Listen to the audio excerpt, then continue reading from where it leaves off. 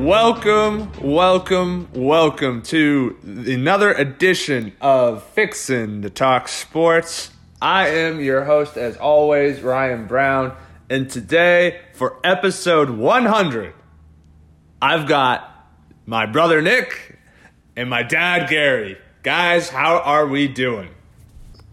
Hello. It's a wonderful night to do a podcast. It's a great Happy night. 100 episodes. Congrats on 100.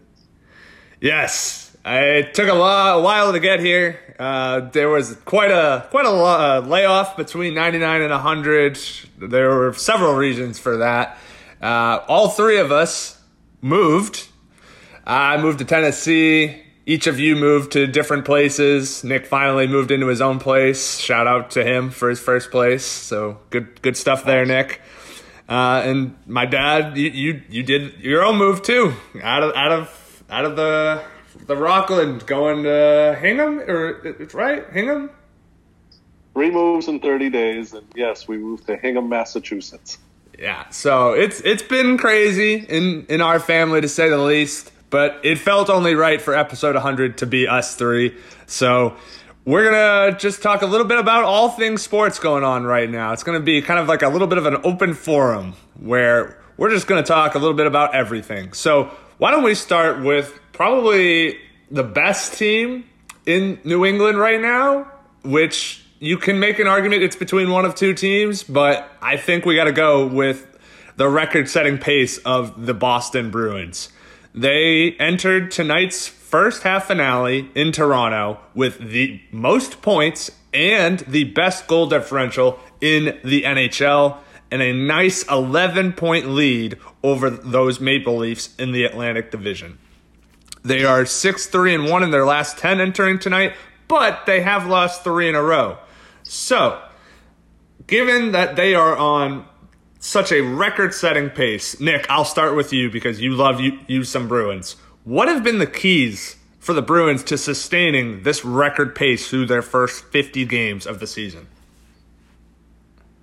I think it starts in the locker room. I mean, I think at the beginning of the season, there was definitely a vibe of what you would call maybe a last hoorah. You have David Krejci and Patrice Bergeron signing for cheap on 1-year deals to pretty much go for the cup. And so I think when you see old veterans, guys who have been leaders in the locker room like that, coming back in on short, cheap deals, everybody knows that like it's cup or bust for this team, the way it's been structured. I think a lot of people in Boston sports media and probably even fans as well probably wouldn't have predicted this type of play from them.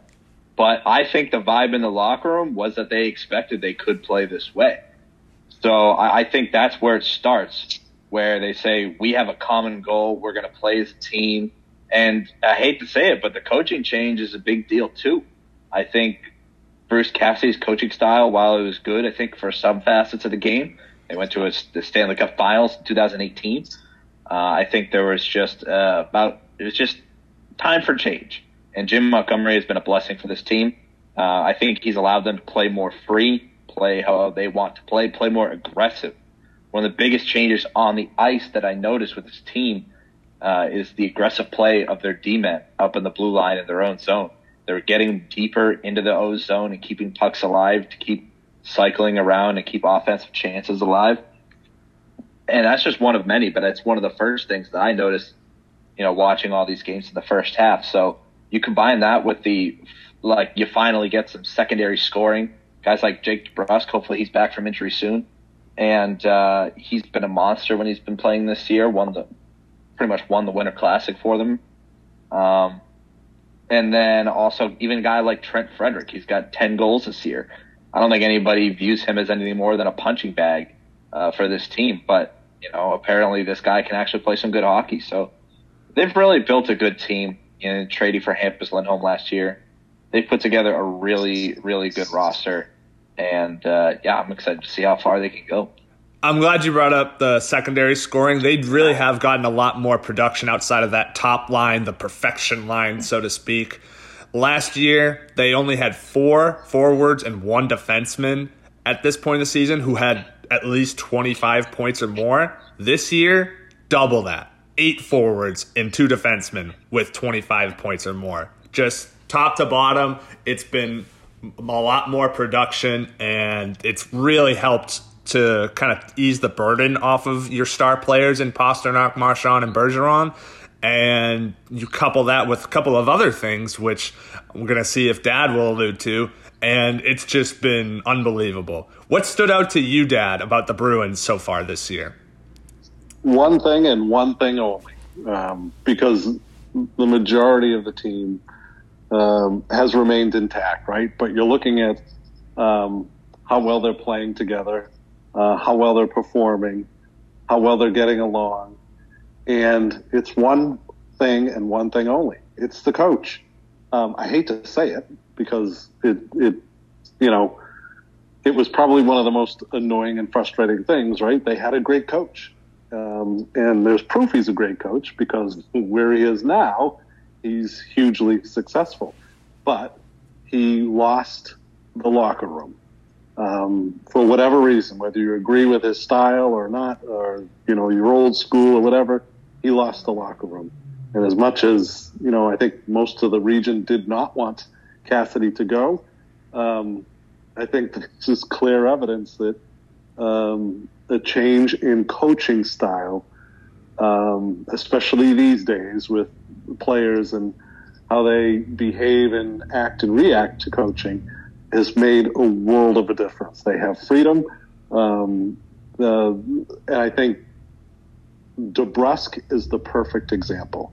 He's always been this talented. He's maturing, but he's not having someone yell and scream at him constantly and benching him if he, does anything wrong. I think that has brought this group together, and I think they realize that the window is closing. So it's all in, and it's been amazing to watch because they just toy with people.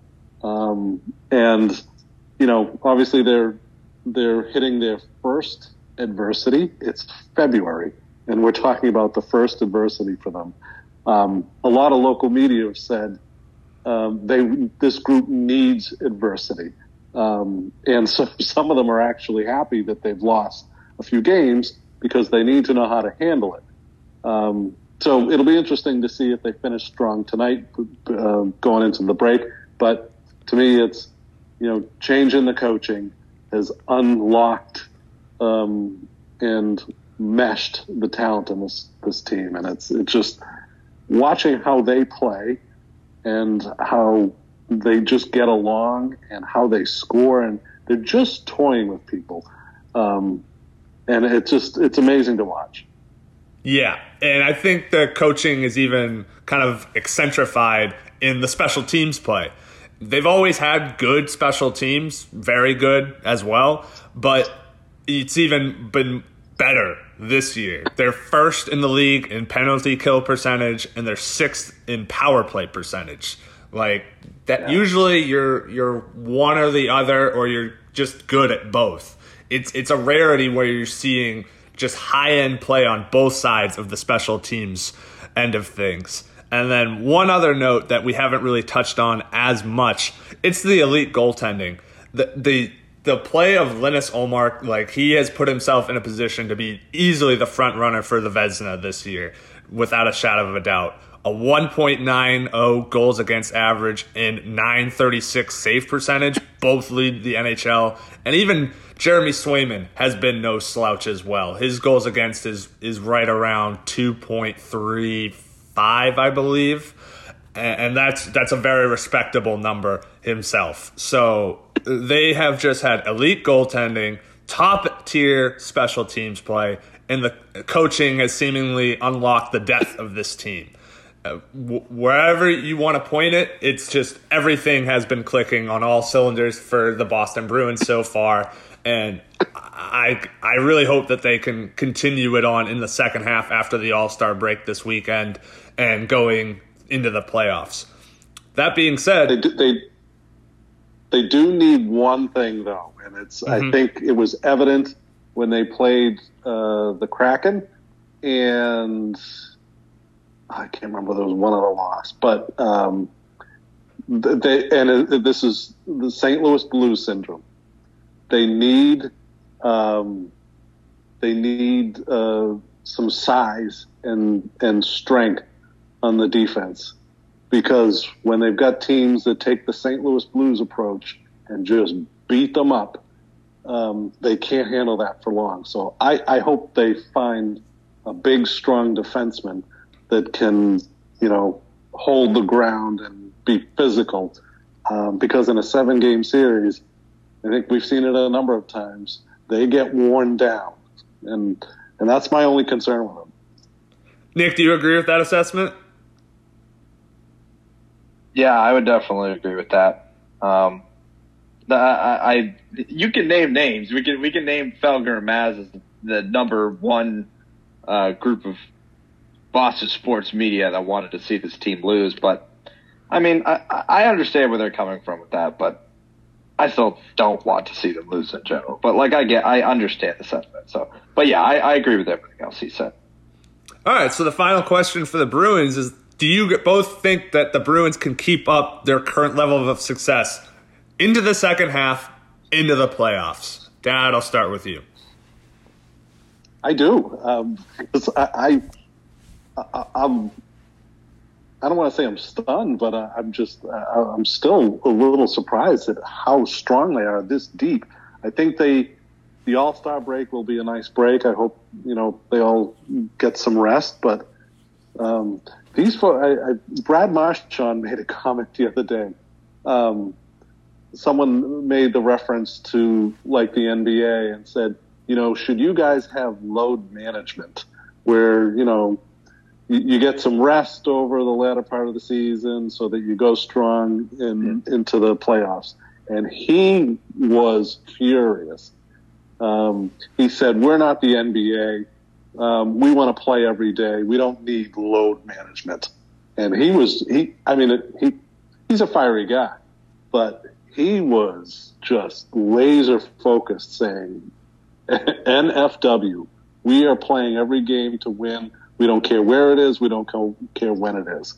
Now, I would say that coaching has to manage that a little bit. I think, your Bergerons, you got to give some time later in the season, but I really think they're if they can get a big guy in the back end, print the banner. Ooh. Nick? Yeah, I don't disagree with that. I think one of the guys that need a target that they've been talking about a lot, I hope I pronounce his name right, is Jacob Chychrun. I believe he's an Arizona Coyotes defenseman. He's locked up on he's got, what? Oh, I thought you were laughing at me. Anyways. No. He's got 2 years left on his deal.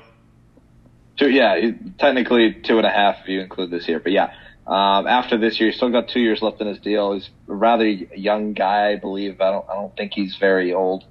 But I think he's a big body, and that's what they need definitely on that defense, because the number one criticism of this team is always getting beaten around in the playoffs.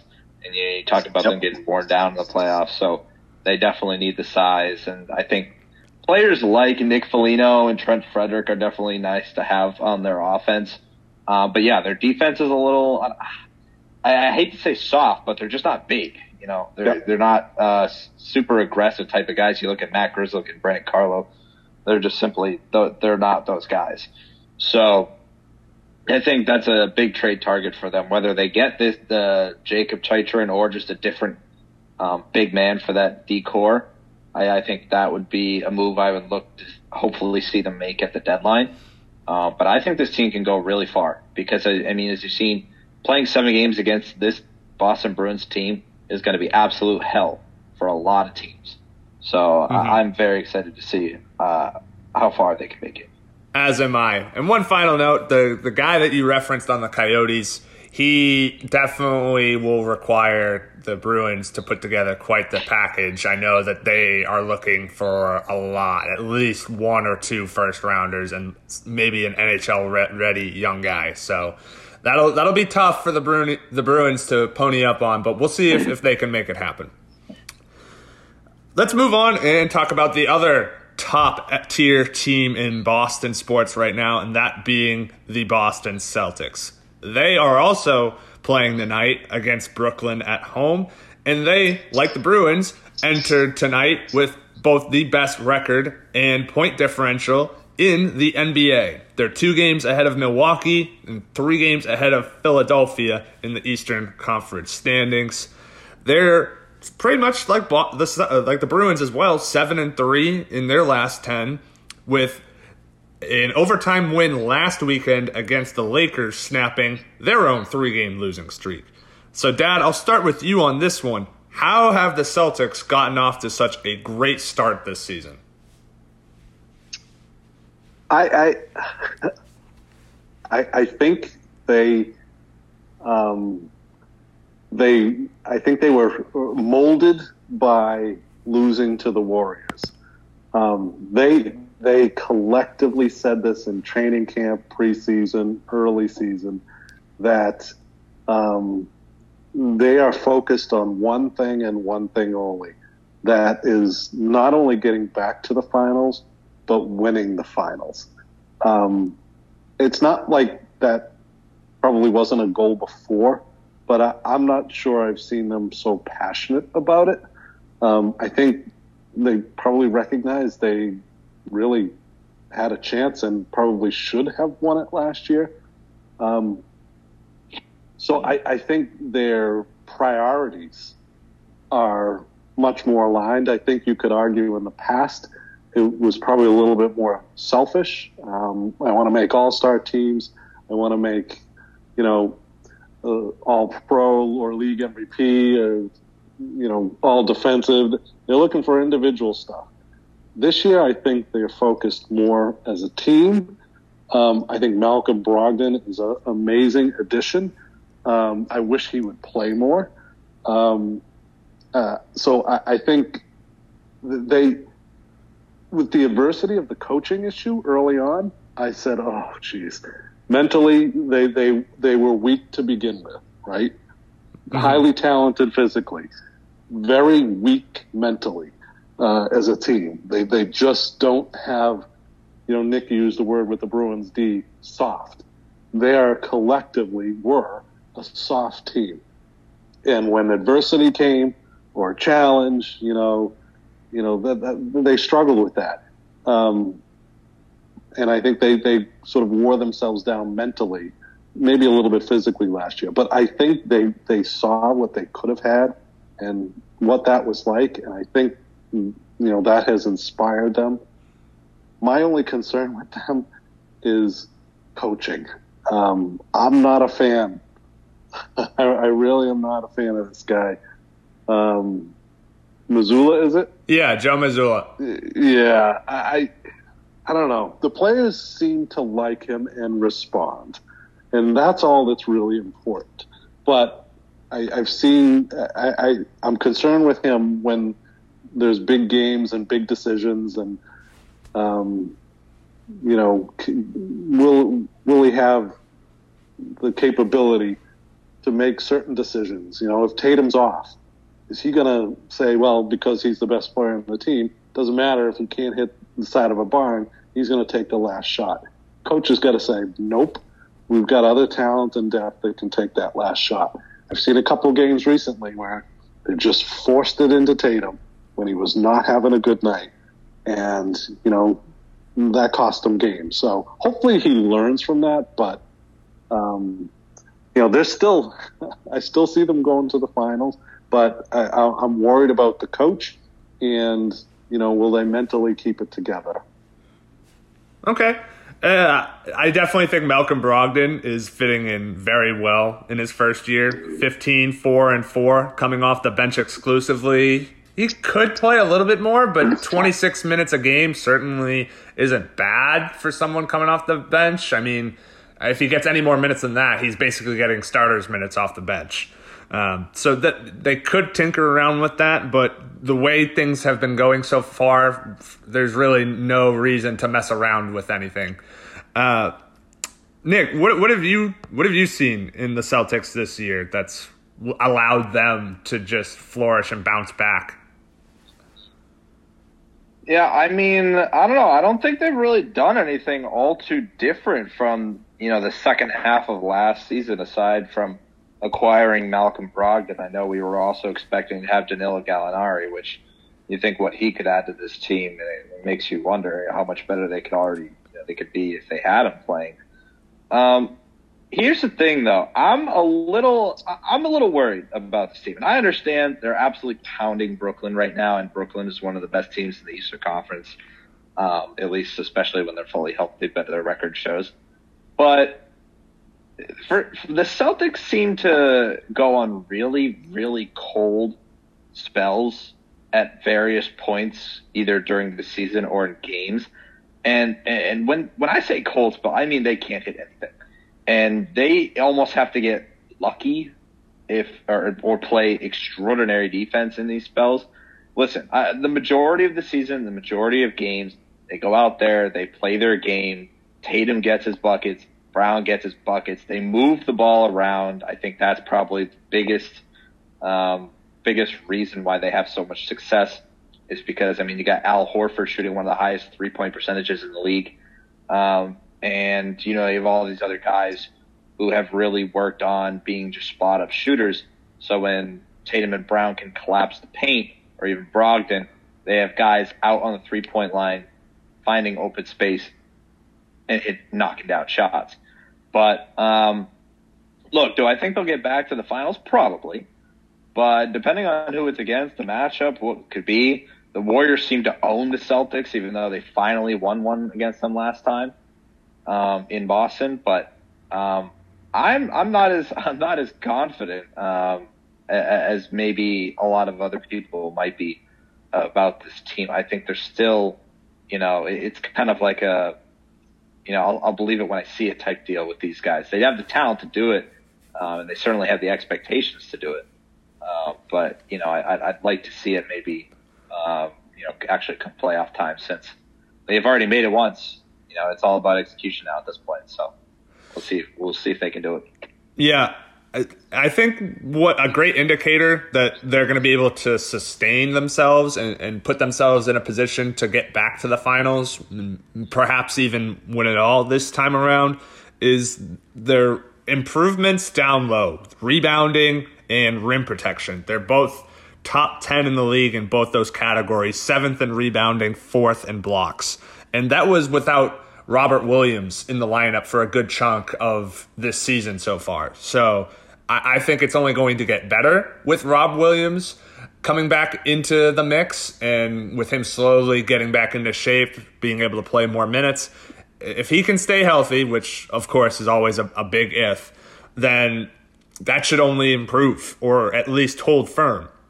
And when you put that when you add that to the fact that Brogdon has been a big lift to the bench. He's added another big piece to that. And then, of course, Tatum and Brown have just continued to take their game to another level each year, and this year is no different. Tatum is averaging 31 points, 9 rebounds, 4 assists. Jaylen Brown, 27, 7, and 3. Tatum is in the forefront of the MVP conversation. If he leads the Celtics to the best record in the NBA, it's going to be a hard press to see someone else get MVP over him, even if a guy like Nikola Jokic or Luka Doncic just keep putting out triple-doubles like they've been. So if you keep getting all these things working in tandem, yeah, I do think that the Celtics are going to be able to not only continue their hot play, but definitely put themselves in a position to get back to the finals again. Now, like Nick said, it's not all perfect. There are definitely areas to improve upon. You've got clutch time where it seems that Tatum becomes a little bit of a ball. I don't want to say ball selfish, but he definitely clings to the ball a lot, tries to do it all himself, and then he turns it over. And with Tatum and Brown just continuing to take their game to the next level, I really do think this is sustainable. But the things that they do need to improve upon are getting to the rim more and not relying on three-pointers so much. they shoot over 41 3-pointers a game, and that's kind of like the Warriors mentality. And you saw those are the two teams that played in the finals last year, so you can't necessarily blame them for it. And they shoot a high enough clip from 3-point. They make enough of them. They make about 38% of their threes to justify taking that many. But they also lead the league in free throw percentage, but they only are 22nd in free throws attempted. So I would like them to attack more and take advantage of the fact that they're such a good free throw shooting team, and that'll ultimately put teams in foul trouble and be able to put them in even better situations than they already are. So I think there are ultimately some things that they can tweak upon and improve upon, but you really can't complain with the results so far. The question then becomes, really for you two, do you guys also believe that they can maintain their current level of success and ultimately get back to the NBA Finals? Nick, I'll start with you. Yeah, I mean, there's no reason why they can't. Like I said, they have the talent to do it. At this point, it's just all about execution. I think they're playing the right types of basketball. You talked about the amount of 3-pointers they take, but that's just the game they play. And when you're shooting it at that clip, no reason to stop. So there's no reason to think that they can't sustain it. It's just about will they, I guess. The only thing I think that really concerns, I think most people, or at least, one of the biggest things that concerns me, aside from what I've already said, is, the inexperience of the head coach. So we'll see when it comes down to the playoffs and crunch time. Does Joe Mazzulla make the, adjustments necessary? Does he adjust his rotations, taking timeouts at the right time in games when they need them, that kind of stuff? We'll see in the playoffs how that sorts itself out. But talent-wise, they definitely should be able to sustain the way they're playing. Dad? Yeah, 100%. The talent's there. I think I have no worries about the physical talent. My worries, as Nick said, and I think I mentioned before, is coaching and their mental cohesiveness. They're only, if you look at when, Nick, you mentioned earlier that they have these cold spurts. These cold spurts, if you watch how they play, they walk the ball up slowly, one step at a time, barely make over the 8-second line, and then they just stand there and they play hero ball. And nobody's moving, nobody's passing. It's just, 9 times out of 10, it's Tatum waiting. Everyone just stands there. Everyone knows what's going to happen. And what teams are doing is they're doubling him and or Brown. And neither of them are the best dribblers that far out. So they've got to move the ball. If they keep the pace and the coaching makes good decisions, there could be banner 18.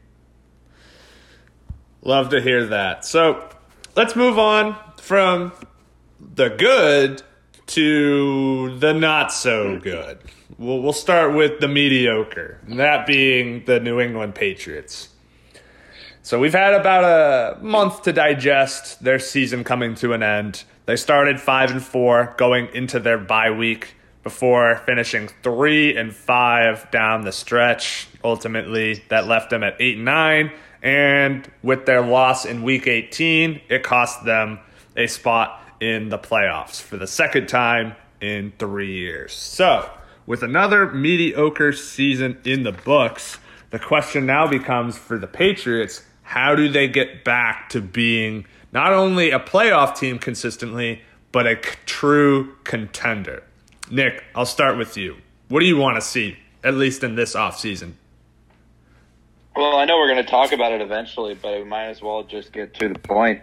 I think the first thing that they need to do is what they already did, was hire an actual offensive coordinator. So Bill O'Brien should be a very good start to a lot of changes that need to be made for this offense. Look, I mean, the defense played pretty well this year. They were, had historically one of the best seasons for a Patriots defensive franchise history with the amount of touchdowns that they got on the defensive side of the ball. It's probably how they generated a surprising amount of their points I don't know what that number would be, but if you find that statistic, it would probably be kind of shocking. The defense is fine, and it's not like they're really losing a lot of pieces. I looked at their cap situation, a few weeks ago.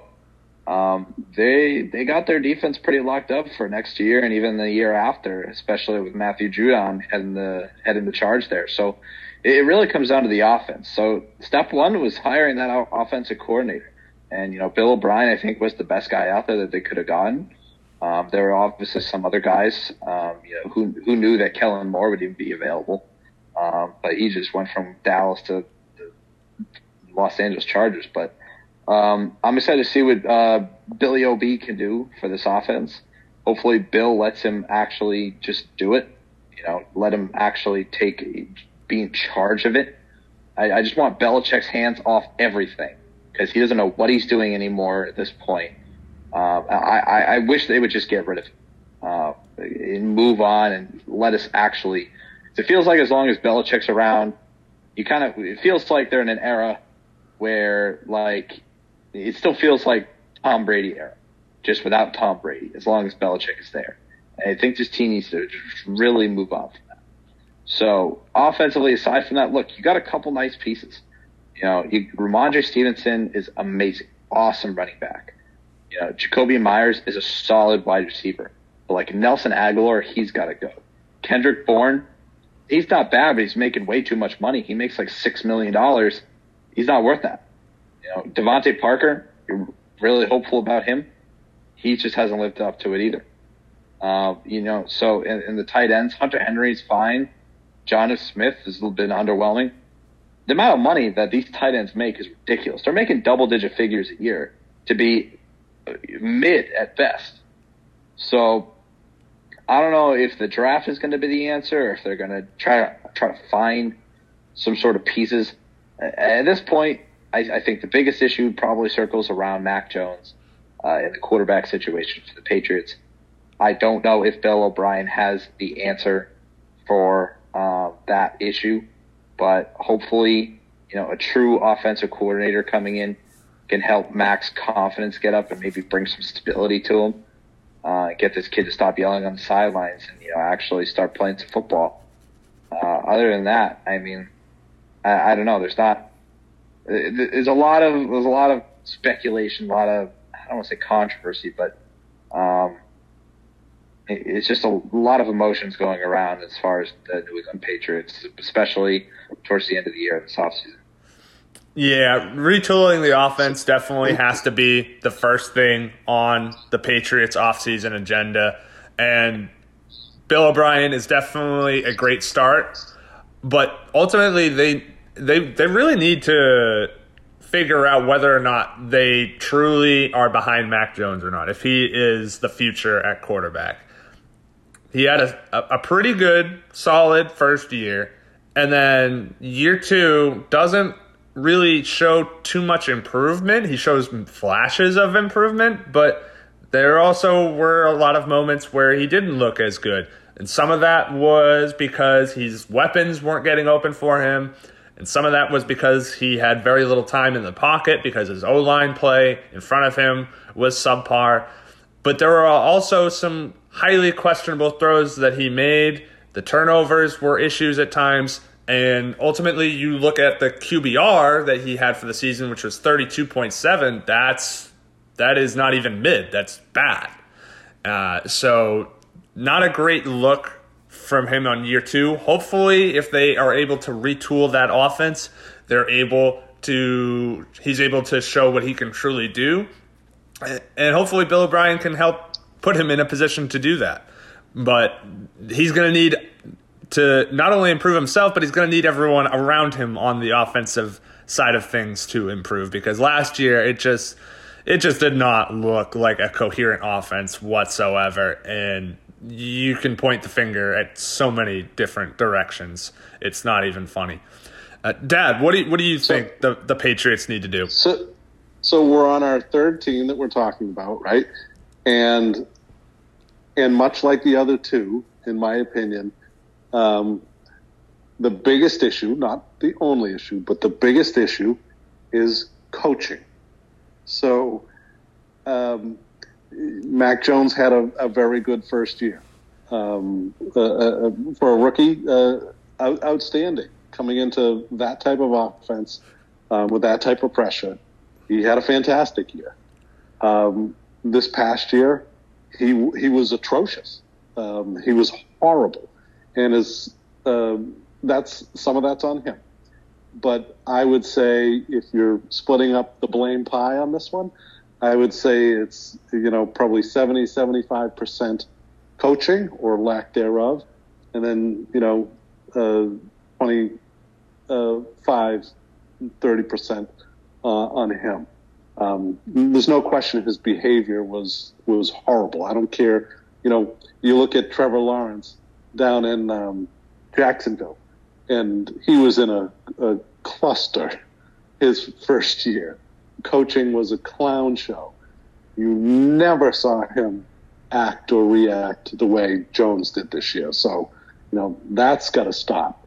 But to me, much like the other two teams, what the focus should be on is coaching. They're coaching, especially on the offensive side, but I would say special teams too, was a nightmare.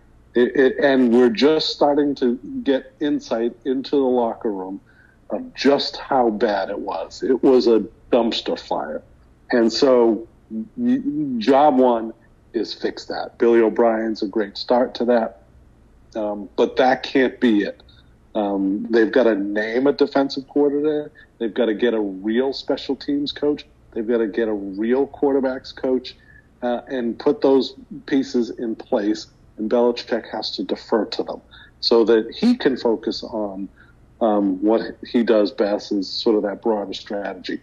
The players, there needs to be better talent. The tight ends were atrocious.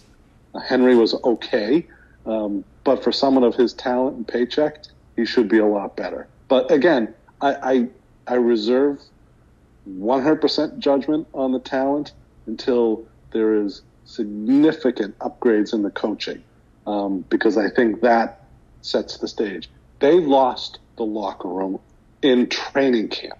And again, whether you agree or not that, that makes a difference, it does. You see it with the Bruins.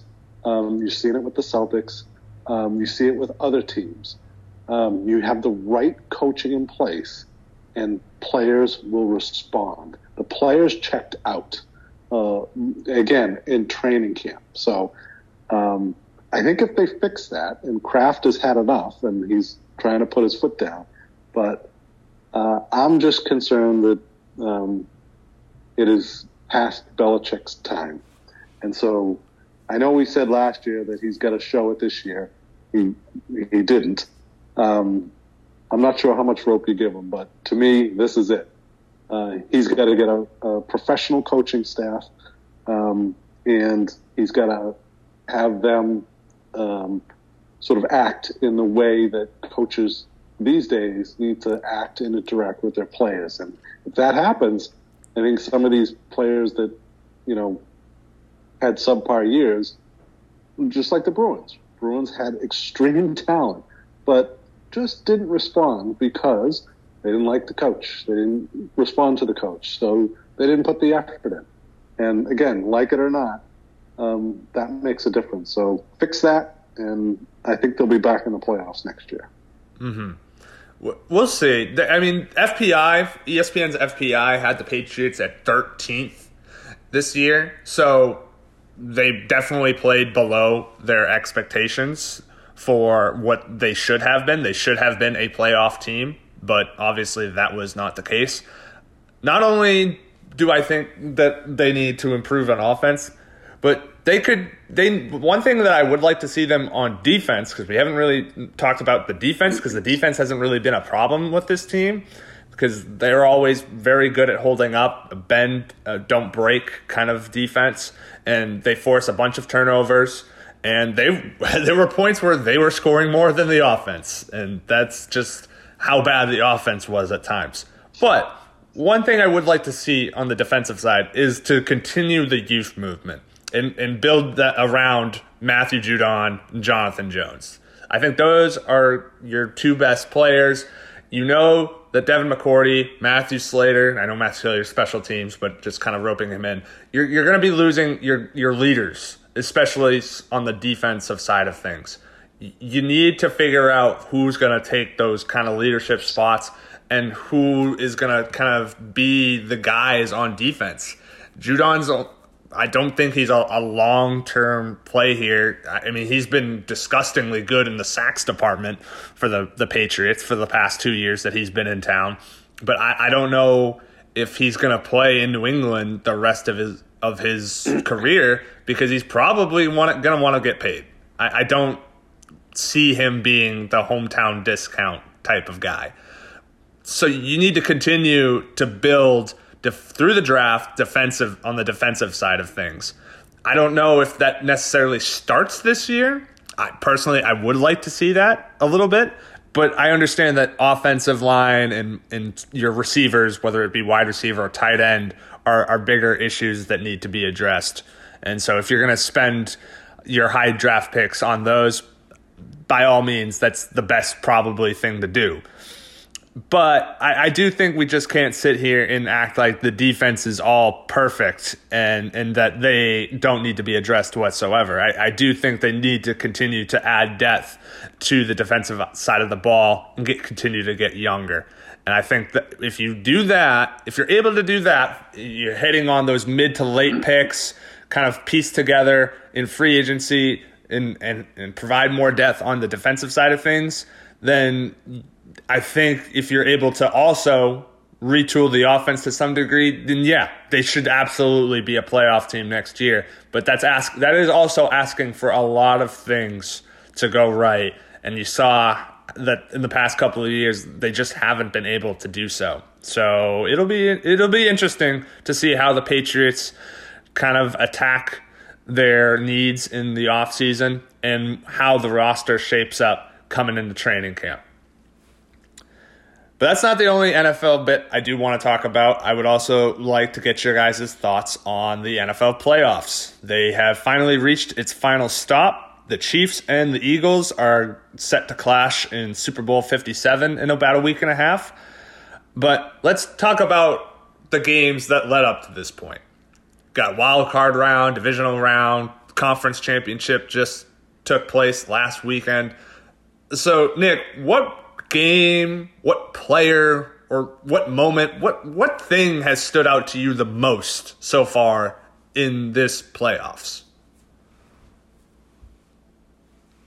Oh boy, that's a question I wish I was more prepared for. I can take a first crack at it. Okay, well, were you going to say Josh Allen? I was going to say Josh Allen and the Bills, and what the heck? Yeah, I mean that's the first thing that came to mind for me because I mean he just looked like he's not himself at the end stretch of the season and the playoffs. So I don't know, man. That was weird. That was very weird to see from a guy who normally is dominant. So, I think it just came down to his decision making. He just was not making good choices with the ball down the field. You know, it kind of just seemed like every other play they were throwing a deep shot, and you could tell Stephon Diggs was very upset about it.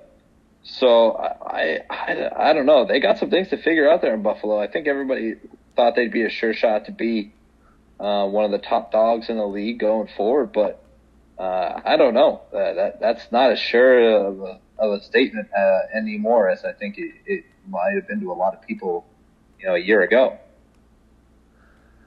Do you want to elaborate on that, Dad? I think he seemed to show signs of his first couple of years in the league when he, people were ripping him left and right because he was just making silly, stupid mistakes. And he seemed to fix all that stuff. And he was just a beast. I mean, you couldn't tackle him. He could run. He was making big throws. He was accurate. But, you could see him trending towards the end of the season into the playoffs, just making more and more mistakes. And I don't know if that's coaching or, I mean, obviously he's executing it, but I don't know. I'm not a big fan of their coach, so I don't know. It's like Nick said, it's puzzling because he was just such on a upward trend and just dominating, and him and Diggs were just like on the same page, and then just splat. To me, that's just the biggest puzzling thing of the playoffs is how the Bills just laid an egg. I don't want to take anything away from the Bengals. The Bengals they're a damn good team. One of my favorite teams, and I wish they went a little further along as well. But the other biggest thing for me is just Mahomes. He's my MVP. He's just amazing. What he did last week, a high ankle sprain, those things are insanely painful, and 99% of people can't play with that. And he played, and he was the best quarterback on the field. Okay, he played on that because it wasn't that severe of a high ankle sprain. You and everybody else in the media need to pipe down. The kid's been in the league for 5 years, and we're acting like he's freaking Joe Montana. All right, listen, he's a fantastic quarterback. He's one of the best in the league. But that high ankle sprain, clearly, if that was a legitimate high ankle sprain, there's no way he's playing football. There's no way he's able to put any weight on it unless he's voided up on painkillers like you wouldn't believe. Look, his performance in that game last weekend was very good. But I don't know. That game was one of the worst officiated games I've ever seen. That was definitely a penalty on that last play, the notorious last play with Joseph Ossai. Yep. But, I mean, what the hell was the 3rd and 9 where they gave him a free extra play? That's never happened before. We're just giving out free extra plays. And the amount of holding calls that were missed in that game, and especially on the last play. I mean, it's crazy because now the internet is spiraling into the NFL being rigged, which is made for great content. But, I mean, obviously it's not rigged, but it looks like it when you have officiating this bad. The moniker, the amount of missed calls in big moments, that have a significant impact on the outcome of a game. And that just bugs me. It's not that the Chiefs didn't, deserve to be in the Super Bowl. They're one of the best teams in the league. But they're also one of the most hateable teams in the league, and I got to sit and watch Patrick Mahomes and his stupid family, playing another damn Super Bowl while people complain about the Bengals being, like the next Patriots team or whatever. Meanwhile, Patrick Mahomes has been in the AFC Championship game 5 years in a row. I'm sick of it. Yeah. First things first. Let's address the Patrick Mahomes. I also hate his family. But you have to respect the player. You never have been hurt in your life. So you cannot sit here and act like you know a damn thing about playing through injuries. So that's where we're going to set there. For him to have any sort of ankle sprain and play through it and then throw for nearly 350 yards in a conference championship game, that is impressive at a minimum. So I don't want to take anything away from what Mahomes was able to do. And clearly, he was still feeling it. He saw that one play where he rolled out to his left and he tried to throw off of his foot, and he came up hobbling. So he was not anywhere close to 100% in that game. So you can sit here and try and say, oh, he wasn't hurt that bad, but he was not 100%, and he still went out there and found a way to do just enough to win that game. Now, yes, the refereeing in that game was absolutely horrendous, specifically the second half. It felt like every single time a flag was thrown, it went against the Cincinnati Bengals. And that was absurd. The third down play in question, in the moment, was absolutely ridiculous. I don't know if you caught it or not, but they did show that apparently they had inadvertently started the clock when they tried to reset things, and the back judge caught it too late, tried running in to blow it dead, and for the second time in that game, they blew it dead too late, and so the whole play played out. There was a false start earlier in the game, same situation. Nobody apparently heard the whistle being blown, and they just played through on a false start. So I don't want to. In the moment, it looked absolutely ridiculous, and I was just as mad as you were right now. But when you saw that, you at least understood. Okay, they were just trying to correct themselves from making another mistake, but they, in that process, made themselves look even dumber. So, really unfortunate series of events in that game. The officiating certainly was not up to par, and the way that it ended with the roughing the passer out of bounds, unnecessary roughness, whatever you'd like to call it, was just the icing on the cake in the worst way for that game to end.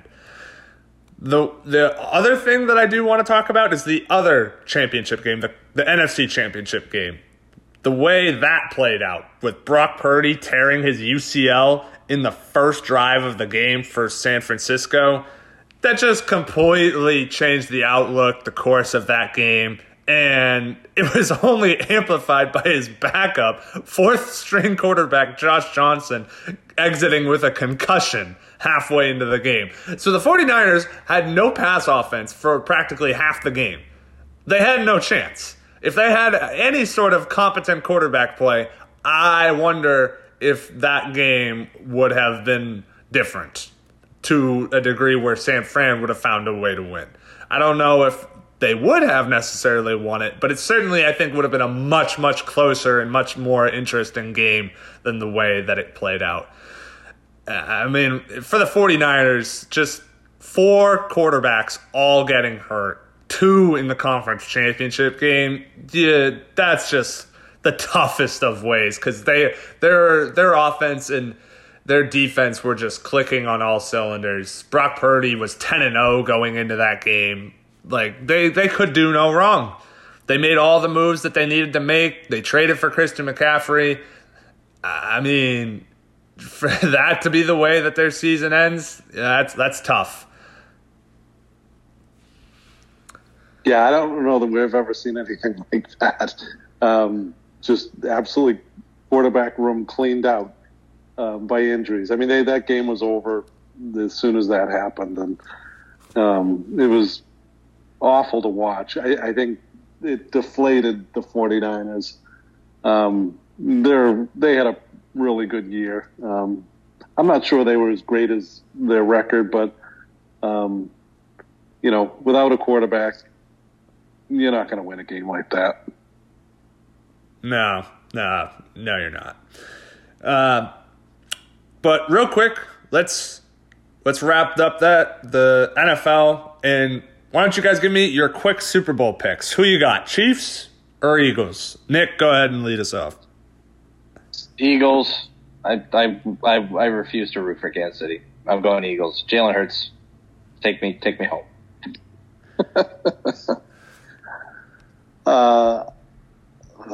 This is a tough one.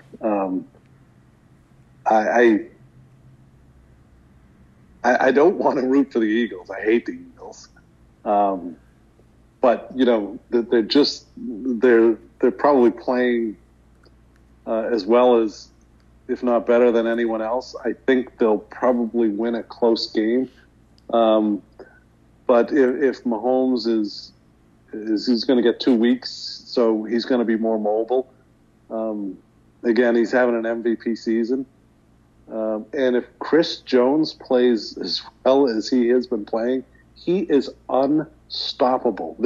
I'm not sure there's anyone that can stop him. But Philly has a great offensive line. So I think they have a better chance of anyone of figuring out how to manage him. And if that's done, I think Philly will win a close game. I'm definitely also rooting for Philly as well, even though they beat the Patriots in that Super Bowl. Yeah. Screw Nick Foles. But I can't root for Kansas City either. I mean, I think Kansas City will win the game, but I will definitely be rooting for the Philadelphia Eagles to find a way to pull it out. Every time you doubt Patrick Mahomes to do something, he goes out there and finds a way to at least put his team in a position to win. And more often than not, he finds a way to win. It sucks saying that, but that's just simply where we're at. It doesn't matter who he's got on offense. He just finds a way to make it work. Hopefully that Philly running attack, which has been just lethal, continues to be lethal. And that way Jalen Hurts doesn't have to throw the ball the majority of the game. Because if it turns into a shootout with passing attacks, the Eagles just aren't going to be able to keep up. But if the Eagles can... Whoa. The Eagles aren't going to be able to keep up. Patrick Mahomes has no wide receivers. They're all hurt or trash. Did we forget about Devonta Smith and A.J. Brown and Dallas Goedert? You're telling me you'd rather have those... You wouldn't rather have those guys? Jalen Hurts is not going to be able to throw the ball for 300-plus yards in a Super Bowl. Oh, my ass. Yes, he could. He doesn't need to because of his mobility. He could just simply run for it, much quicker, much faster, without having to throw the ball 50 times like the Tampa Bay Buccaneers offense. He never needs to, but he absolutely could if they needed to. If you're relying on Hurts to throw for 300-plus yards, you're giving Kansas City the opportunity to win. Yep. Yeah. I don't think that situation will happen. Yeah, I think you're right. I think it won't come into play. But if Kansas City can figure out a way to make him do that, and they have the better coaching staff, then they've got a good chance. I think that's got to be their game plan, is make him throw the ball. Yeah, I don't know. The Eagles defense is the best defense Kansas City has faced maybe all year, if not recently. I mean, Buffalo's defense was an absolute shell of itself. They didn't even face them, but the Bengals defense is good. It's not. I don't think it's better than Philly's, especially the secondary is definitely not better than Philly's. And the Bengals kept them to 20 points. I'm not counting that last field goal. But so I don't know. I don't see it turning into a high scoring, no shootout. Defense having shootout. Yeah. So I think game script should be great for Jalen Hurts to be able to mix up the balance between using his feet to scramble for yards, also hand the ball off and throw. I think. I'm going to say something right now. I would not be surprised if the Eagles win by 2 scores or more. Oh, wow. Okay. Interesting. Well, on that note, let's kind of start to wrap things up, and we'll touch on the Boston Red Sox real quick. Obviously, a lot has changed on the roster, a lot of overhaul during the offseason. Xander Bogaerts being the big departure there, but also Jeter Downs and Eric Hosmer, Matt Barnes all DFA'd, Rich Hill, Nathan Eovaldi all left. Let's not act like the majority of that list isn't good players. Let's not act like those are good players. JD Martinez is gone. Michael Wacha remains unsigned. Josh Taylor was traded away. Tommy Pham did not come back. I mean, you can sit there and say most of those names aren't good, but that was the core of the Red Sox's production last year. A lot of those names outside of Devers, because without Sale last year. So, true, Jeter Downs is nasty. Oh yeah, very much. But you look at the additions that they have made. They brought in Joely Rodriguez, Chris Martin, and closer Kenley Jansen for the bullpen, as well as a couple of others in Wyatt Mills. They brought in... Who the hell is Wyatt Mills? Are you going to let me finish, or are you just going to have asinine reactions? Good. Is he a pitcher? Yes. That's who they got from the Royals to DFA Hosmer. Is that the guy that they just got that actually he balked 3 times in an inning? Oh, God. Is that really the guy that we just got? The guy that they just got, I can't remember the names, but the guy that they just got, John Tomasi tweeted this. He goes, "Oh, great upgrade for the Sox. They've got a pitcher now that has done something I've never seen in my life. Balked 3 times in an inning." It's Richard Bleer. It's the guy they got in the Josh Taylor trade. Oh, the Matt Barnes trade.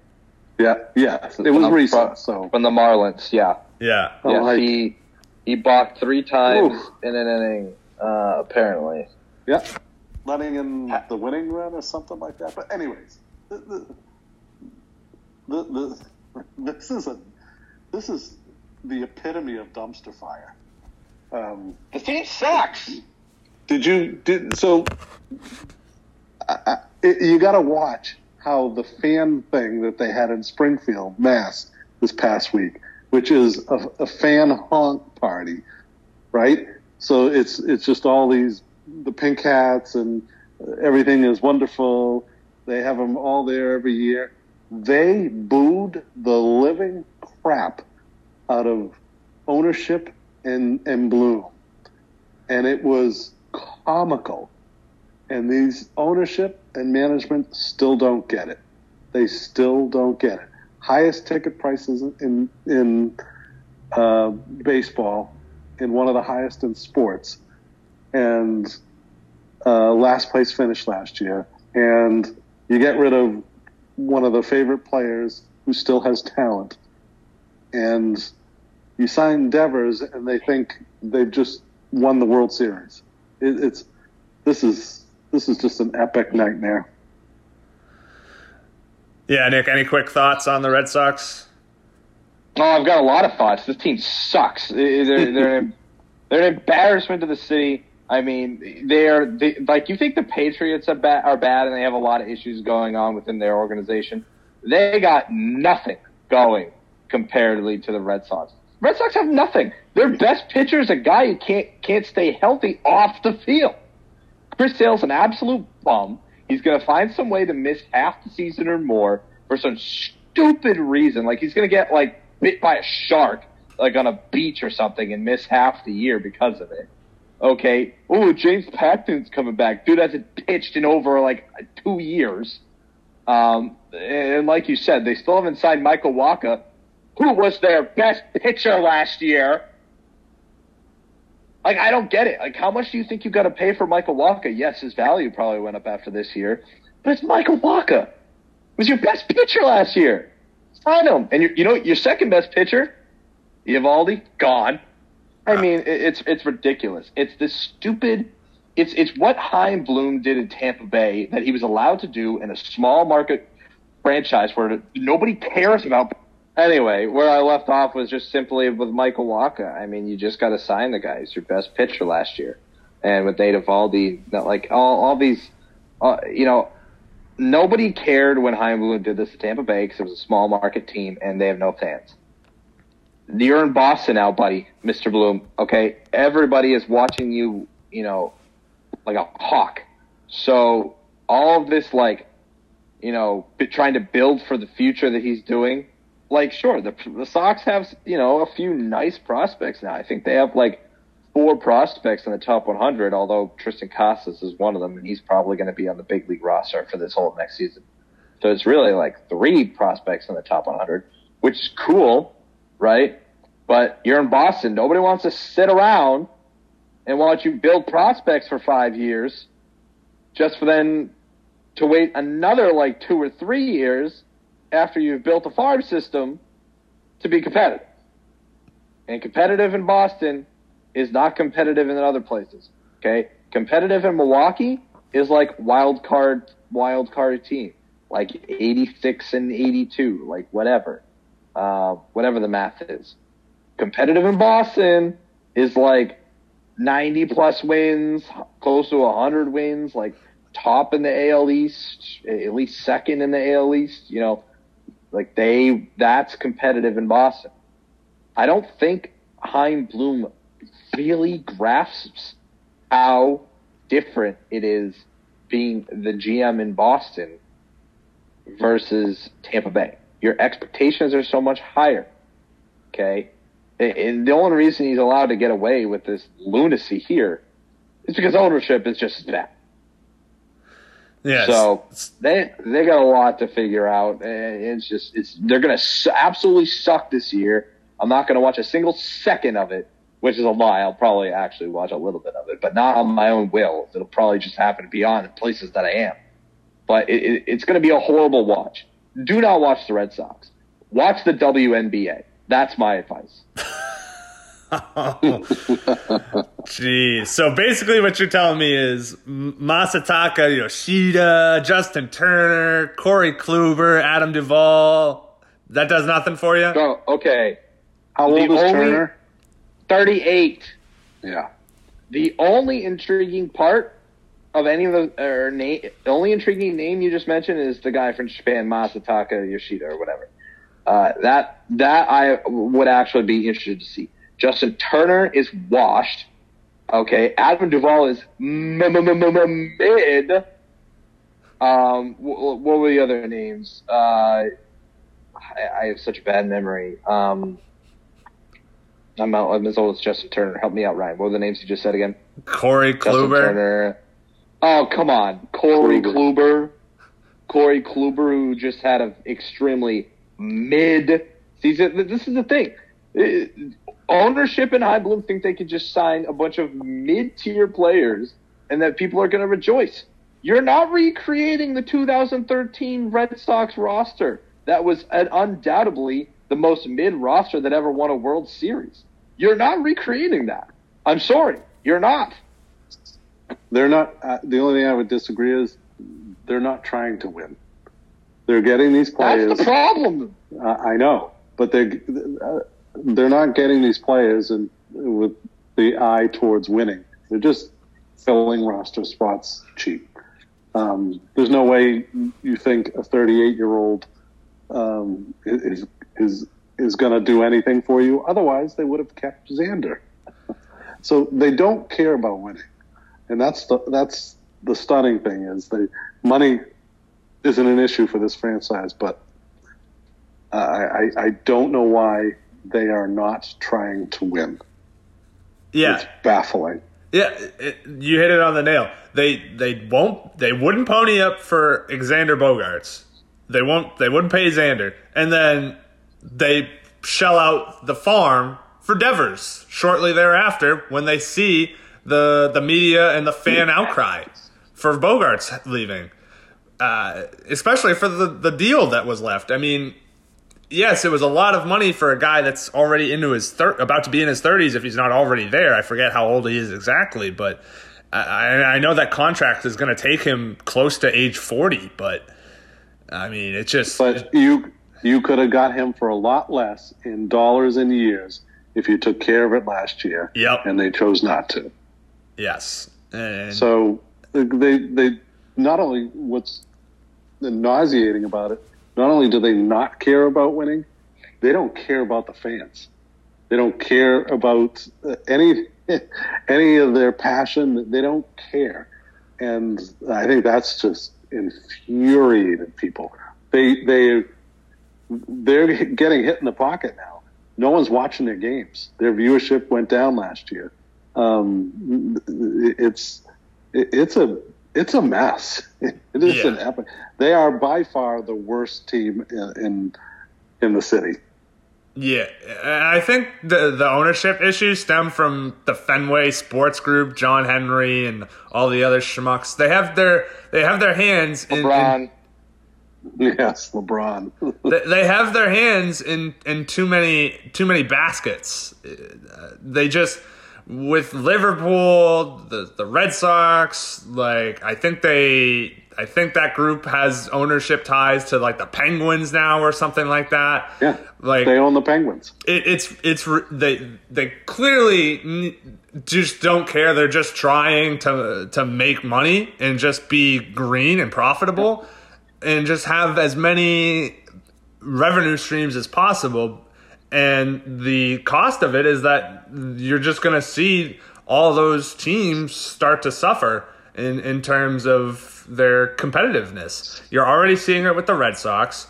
Liverpool had a great year from what I remember about a year or two ago, but I think they've come back down to earth a little bit.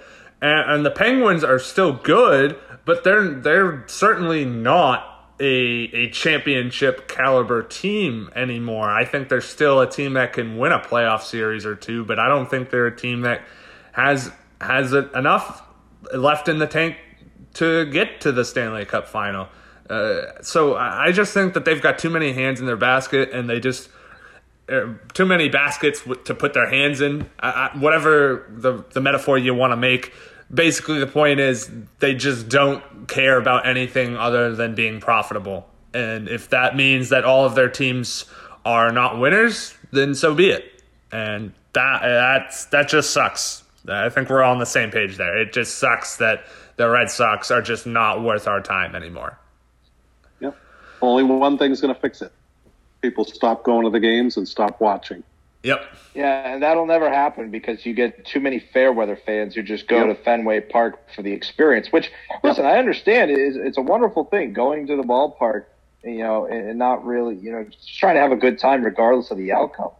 But because it's Boston, if this was a small market team, amongst the other differences that you would get with that, oh my God, sorry, just got distracted. I know, I just saw that too. That was an absolute snipe by Papa I hit mute. $19 million man. I have it on mute too. It was just like a reaction. I couldn't help it. Anyways, if the Red Sox were a small market team, like, and they were in a small market city, like you could say that, fans might actually stop going to the game because most of the fans for a small market team are probably more towards diehard fans than just casuals. Because you're in Boston, you get a lot of casual drunkards who just want to go to Fenway, get drunk, have some hot dogs, and just be at a ballpark and just, be, the bleacher creatures, right? You can't get away from that. There's no way in which that tickets don't sell. Will they sell out every game? I mean, probably still. But should they? No. But they're still going to sell their tickets despite raising ticket prices for a shit team. Yeah. People like going outdoors on a summer night and doing stuff. They won't. You watch in April, early on, people will be interested to see what it will look like. But when it craps the bed, and it's 40 degrees, it'll be half empty. It'll be half empty. I'll tell you what, once the sports books and the mobile sports apps open in Massachusetts, which they definitely will by the time the season starts, I will be quick to betting against the Red Sox in every game. I will go broke betting against this team if I have to. Yeah, so that's the state of the Red Sox. Definitely the worst of the bunch there. Before we let you go, Dad, any other thoughts you'd like to talk about? Maybe some college sports, thoughts on the college football playoff, college basketball. Any other thoughts you'd like to add before we let you go? I would just say looking forward to March Madness. I think this year probably more than many, it's wide open. I don't think you can say any one team is a lock to win it this year. I think it should be an awesome tournament. I can't wait for that to get going. Yeah, the ACC is down. Duke and UNC are both unranked, which I am both sad and not sad to see. Finally. But the Big 12 is disgustingly good. Literally, they have 9 tournament caliber teams out of 10, and their worst team in the league literally just beat the number 13 team in the country the other night. So that the Big 12 is going to continue to pump out tournament teams. It's just whether or not one of them can find a way to win it like they did last year in Kansas. So, but yeah, has a conference ever put in every team? No, I don't think it's possible because you look at it. There's usually one stinker every year. Yeah. someone has to lose. You're not going to get everyone within like 6-10, 10-6. Someone's going to have a crappy year in league play, and it's going to cost them a tournament spot. So, right. But if there were a conference to pull it off, it would be the Big 12. But yeah, I can't wait for March Madness either. Agreed. Yep. So Cool. definitely want to thank you for hopping on, Dad. We appreciate it, but don't think you want to stick around for our last talking point. But you're not going to talk about Rowdy Roddy Piper or Chief Jay Strongbow? Who is that? Who is Chief Jay Strongbow? Oh, That can't be a real person. it is one of the best wrestlers in the 70s and the 80s. Look it up. Look up your history. Come on. History is not my best subject. Clearly. All people. All right. Have fun. Yeah. So thank you, Dad. See ya. Appreciate it. Take it easy. But so Nick, before we let you go, I obviously have to get your thoughts on the Royal Rumble pay-per-view that went down last weekend. I know you're not watching as much wrestling these days as you once did, but I know you tuned in and watched that. Let me get your thoughts on both the Royal Rumble matches themselves as well as the fallout from the main event world title match. Yeah, so I think the men's match was very enjoyable. As I've been told by other sources in the WWE, environment and atmosphere, I think apparently the match set up a lot of feuds, or helped to develop a lot of feuds. So from a broad perspective, I enjoyed the match. Booker T was kind of surprising. I didn't think he could still do a spinneroonie. So, I would have lost money if I bet on that. So, but the match itself was good. The ending, I think most people who follow the company kind of knew Cody was going to take that one home. But, I didn't even think of Logan Paul being in it at all, because I thought he had some big knee injury or something. So, yeah, he tore his ACL, I'm pretty sure, at the last Saudi show. Yeah, and that couldn't have been that long ago. So, but either way, that spot him and Ricochet did, that was actually incredible. That was that looked like it must have hurt a lot more than they showed. So shout outs to them for doing that. But yeah, I think the thing I noticed in that match, at least, Cody and I have to say this before I even say his name. Whoever in creative decided to rename Walter Gunther needs to get fired, and then also fired from their next job. It's one of the worst names I've ever heard in like pro wrestling history. Like Gunther, that's so bad.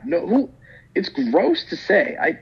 Who in what board meeting said, "Hey, why don't we change his name to Gunther?" It's probably that R word, Vince McMahon. Like, Jesus Christ, that's so bad. Anyways, I also felt Cody and I'm just gonna call him Walter. Cody and Walter went on for like a long time. Yes. Just one-on-one at the end. That was weird. I looked over to my roommate Jimmy, and I was like, this is getting really long. Like, this is the longest I think it's ever. If you could look in the archives and look at how long the last two competitors on average normally, are fighting in the ring until the match is won, I feel like this one would have been the longest. I think it would definitely be up there. There are definitely two ways it goes when it gets down to the final two. It's either very quick and they just get to the final sequence, and that's that, and they keep it hot, or it bogs down into like almost a semi one-on-one match. Sorry, I couldn't help it. The Bruins scored again. Pavel Zacha. Sorry. All right, continue. And it just, like you said, it just feels like it loses a little bit of steam because it feels like it's gone on for forever. What also I found funny was the placement of Cody Rhodes. This was supposed to be his big comeback from his torn pectoral muscle back in June. And for him to come out as announced, he was announced for the Royal Rumble before the show on the final Raw, or the second to last Raw before the Rumble, as going to be in the Royal Rumble match. For him to come out as number 30 just felt like a missed opportunity, just felt like a misstep. If you already know he's going to be there, why would you save him for 30? Have him come out in like the early 20s, the mid 20s, and have him at least come out there. Don't wait till number 30 when you already make number 30 spot predictable.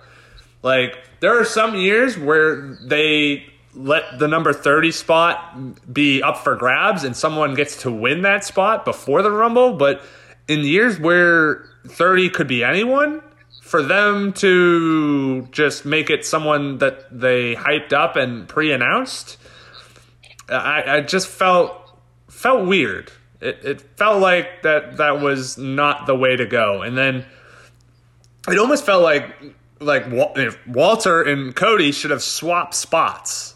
Like, why does Cody have the underdog comeback story in number 30, and the dominant Intercontinental Champion big man Walter is starting 1 and trying to run the gauntlet?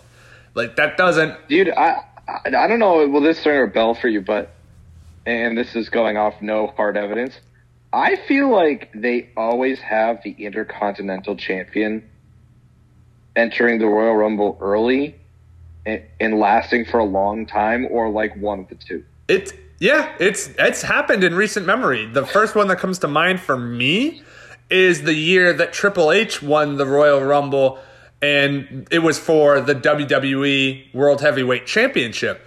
The person he eliminated to win it at the end was Dean Ambrose, a.k.a. Jon Moxley, who was the Intercontinental Champion at the time. And you just knew there was no way the Intercontinental Champion is about to also win the world title. So I don't understand. But I'm thinking of like Dolph Ziggler, The Miz, Chris Jericho. These are all guys that like have definitely been like 1 or 2 and then have lasted like a long time in the Rumble match. I don't know what the obsession with the creative booking is with having them enter early and staying forever, but just a little nugget there. I kind of just noticed as well. But I don't know what it is either. I don't know what it is either. I would have liked more surprises. I hate that at the last second, like the day of the show, they announced almost the entire rest of the field, and they only left 3 spots as surprises. It just, the Royal Rumble is supposed to be about surprises. You just do not announce all of basically the entire field before the match. That takes away from it. I would rather them not announce a single person, to be honest. And I understand that like marketing will never let you do that because you have to like market your event with people. But it's like, imagine they just don't tell you who's going to be in it. Like every single entrant, like, you know, every single number that comes out, you know, like you don't know if it's gonna, like, you don't know that somebody's going to be in a match. I would really enjoy that. Yeah, I'm okay with them. That is just going back and watching all at once. Yeah, I'm okay with them announcing like up to half the field because, like you said, marketing will never allow it. They have to announce some big names for it. But like, you gotta keep a good chunk of the field a mystery, a guessing game. If everyone knows who's coming out for the Royal Rumble, that takes away a big part of the Royal Rumble match, in my opinion. Yep. So I agree. That part I did not like. I thought they also misbooked Cody for the way he won it, but I don't hate that he won it. Them opening the show with the Royal Rumble, the men's Royal Rumble match, was also interesting. I did not expect that. But given that Cody won, I guess it was a formality and they just wanted to get it over with. I personally would have liked to see Seth Rollins have lasted longer in the match. I thought he was a prime candidate if it wasn't Cody. If Cody wasn't the be-all, end-all decision, I would have liked to see Seth towards the end. And obviously they left out Sami Zayn because of what happened in the main event, and we'll get to that just shortly here. But real quick, let me get your thoughts on the Women's Royal Rumble match as well. Rhea Ripley of the Judgment Day starts at number 1, runs the table, and wins the Royal Rumble match.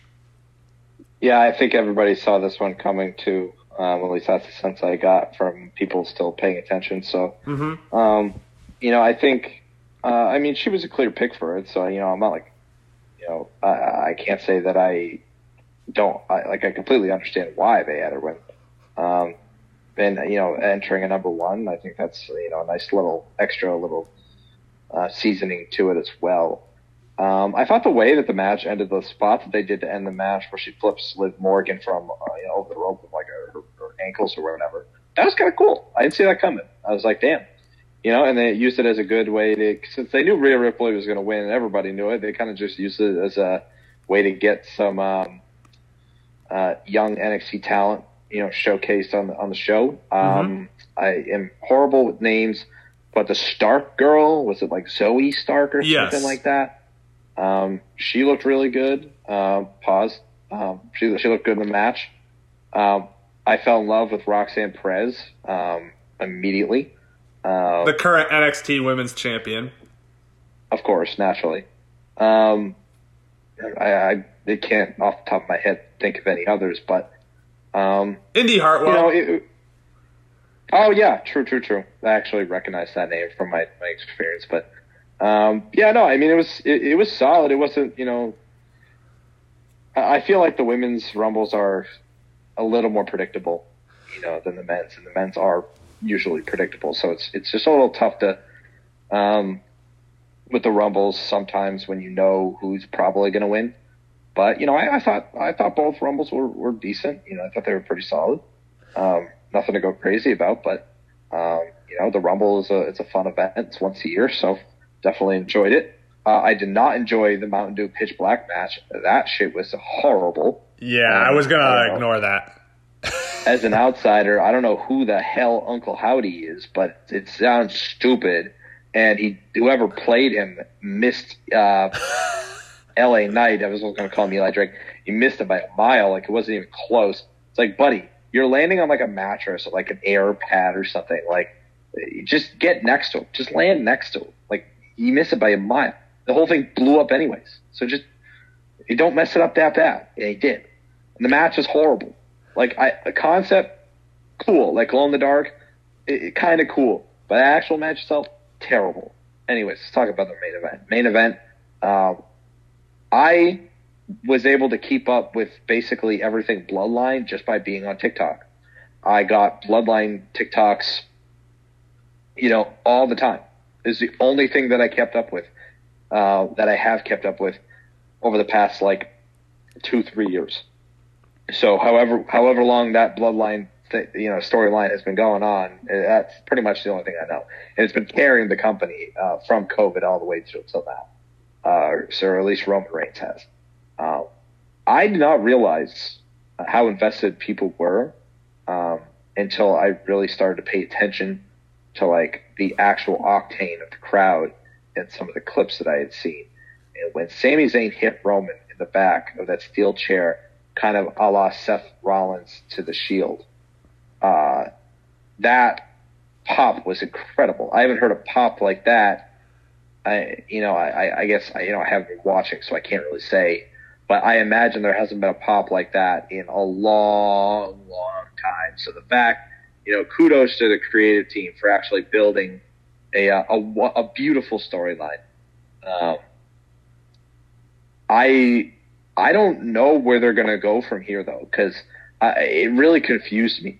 Because I kind of expected it to end the way it did, just given what I know.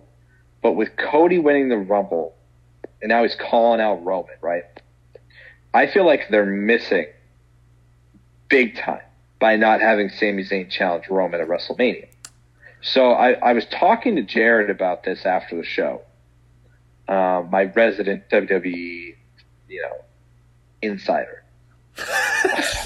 And we were talking about scenarios here.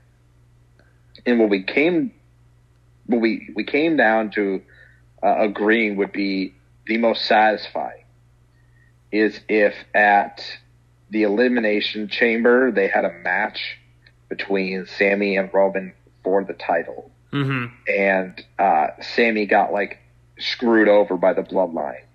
So then they insert Sami into the WrestleMania match, make it a triple threat, kind of like how they did. They did it at WrestleMania 30-ish with Daniel Bryan. I think they did this. Maybe it wasn't WrestleMania, but they did that kind of angle at an event. One of the last periods I was watching. I can't remember specifically, but that would make sense to me, because then what you could do if you really wanted to save Roman's reputation is just have him beat Cody for the title, and then Roman can step away and do whatever he wants to do, take time off, and when he comes back, he could be like, "Oh, I never lost the title," and then he's back in the title picture with his title shot. It all makes sense in my head, and I know they're not going to do it. They're going to absolutely fumble the bag and literally just have Sami team with Kevin for the tag titles at WrestleMania, which in a vacuum is nice. But now the other thing is with Jey Uso, he's out. So unless the storyline is going to be him coming back in, it makes no sense to me. But the bigger picture is, the big thought is, if Sami Zayn has nothing to do with Roman Reigns at WrestleMania, that's such a miss, because the crowd and fans are so invested for Sami Zayn. Yeah. That it's just, I can't remember, or I won't, if they do this and they fumble the bag, I won't be able to remember a worse fumbling of possible crowd and fan investment, or just fumbling of an amazing opportunity for an amazing moment that since probably the Montreal Screwjob or something like that.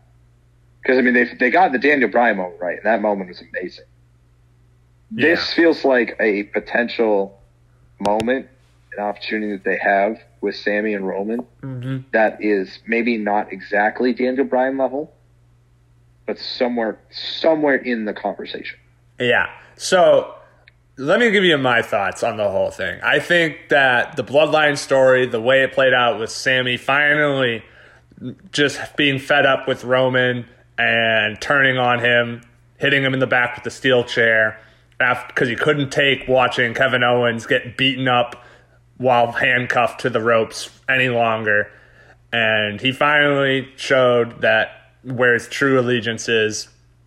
I think this story is phenomenal. The Jey Uso walking out on the beatdown and refusing to take part in beating down of Sami Zayn is incredible. I lost my mind when I watched that live. I think that's an incredible plot twist.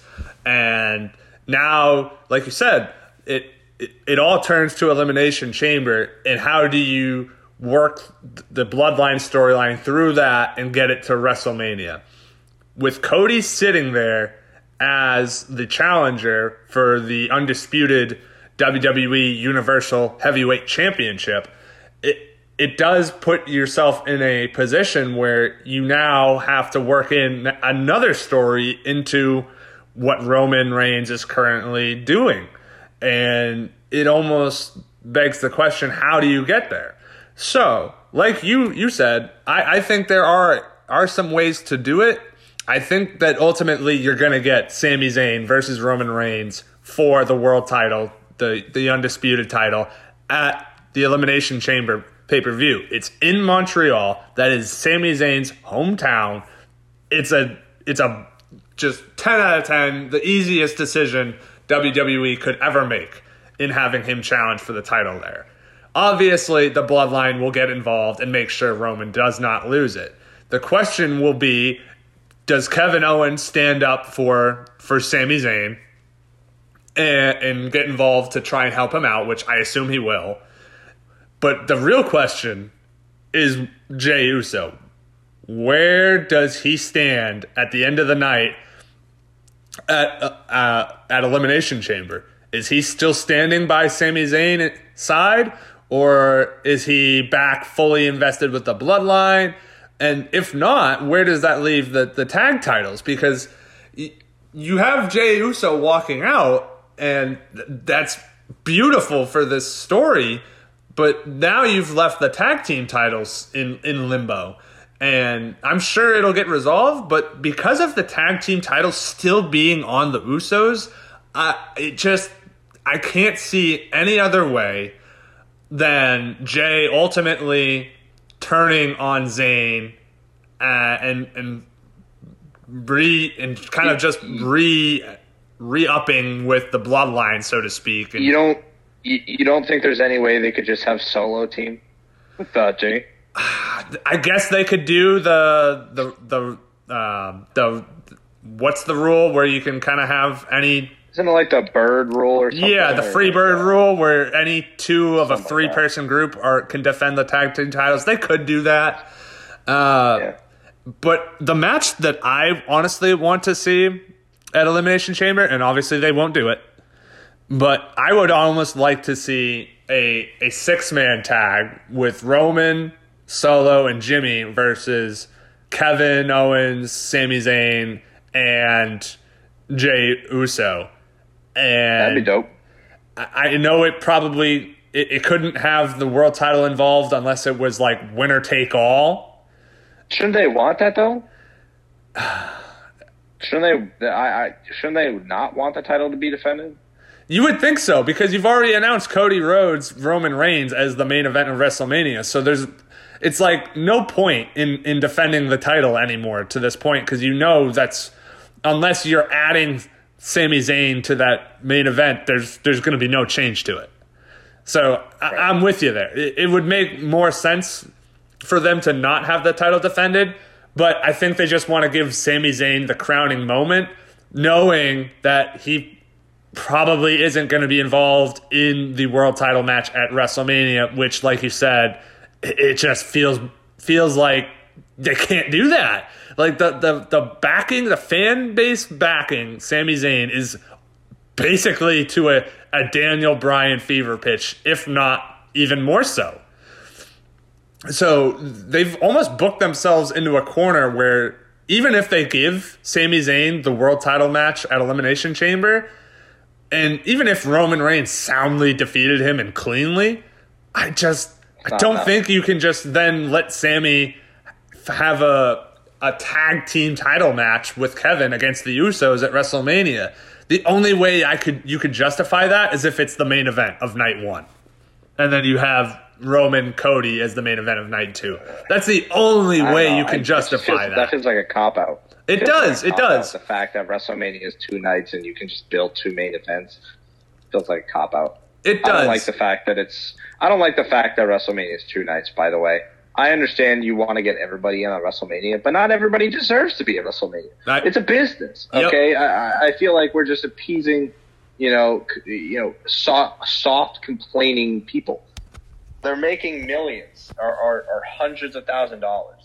Okay, they all don't deserve to be on the biggest show of the year.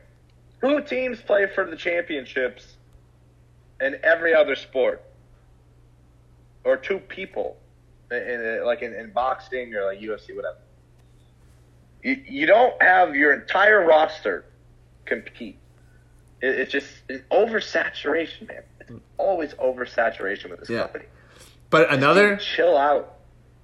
But another thing to watch out for, and again, it's something that I don't think they'll pull the trigger on, but it's a thing I've seen speculated on the Twitter, the internet wrestling fandom, so to speak, is what if they split the titles? What if... I hate it. That's another cop-out. Yeah. Because here's the thing, and Jared and I talked this through too, because he said they'll probably just split the titles because technically they alluded to doing that for the tag titles. Yeah. So here's the thing. It clearly feels like Roman Reigns is going to be taking time off after WrestleMania. He's not going to lose 2 title matches in 2 days. No. So there's no way they do that. Yeah. So it feels like Cody is going to be the one to win at WrestleMania and get both belts. And then I don't know how you do that, but I almost feel like the dream for me, and this is going to sound ridiculous, but the dream for me would be to add Sammy and Jey Uso to the main event of WrestleMania. What? And I know that Jey Uso? Why? Jey Uso is just as big of part of this story as Sami Zayn. You think back to the Thunderdome? You clearly, yeah, I get that, but in the title picture, dude? Yeah, but here's why. So they once had a triple threat intercontinental title match where it also involved the European title at the time, and it was basically first fall is for the Euro title, second fall is for the IC title. If you're gonna cop out, at least have a cop out where you're putting all of the guys with the most storyline implications involved fighting for that world title, and have like the first fall be for like the Universal title, second fall be for the WWE title. Interesting. Okay. I mean, I don't love it, but I mean it's better than just not including Sammy at all. Yeah. Again, I think the best version would be just straight up triple threat for the undisputed title, and have either Sammy or Cody win. Personally, I would love for Sammy to win, but I think they're just going to give it to Cody. So that is that. All right, we've got about 30 seconds left here, Nick. Any final thoughts before we sign off? No. A long pod today, man. Yep. A lot of thoughts. Red Sox suck. That's that's about all I got. Go Bees. Gotcha. All right, well, that's going to do it for this 100th edition of Fixin' to Talk Sports. For Nick, for my dad, and for every other guest I've ever had on the show, I'm Ryan Brown. We will see you next time.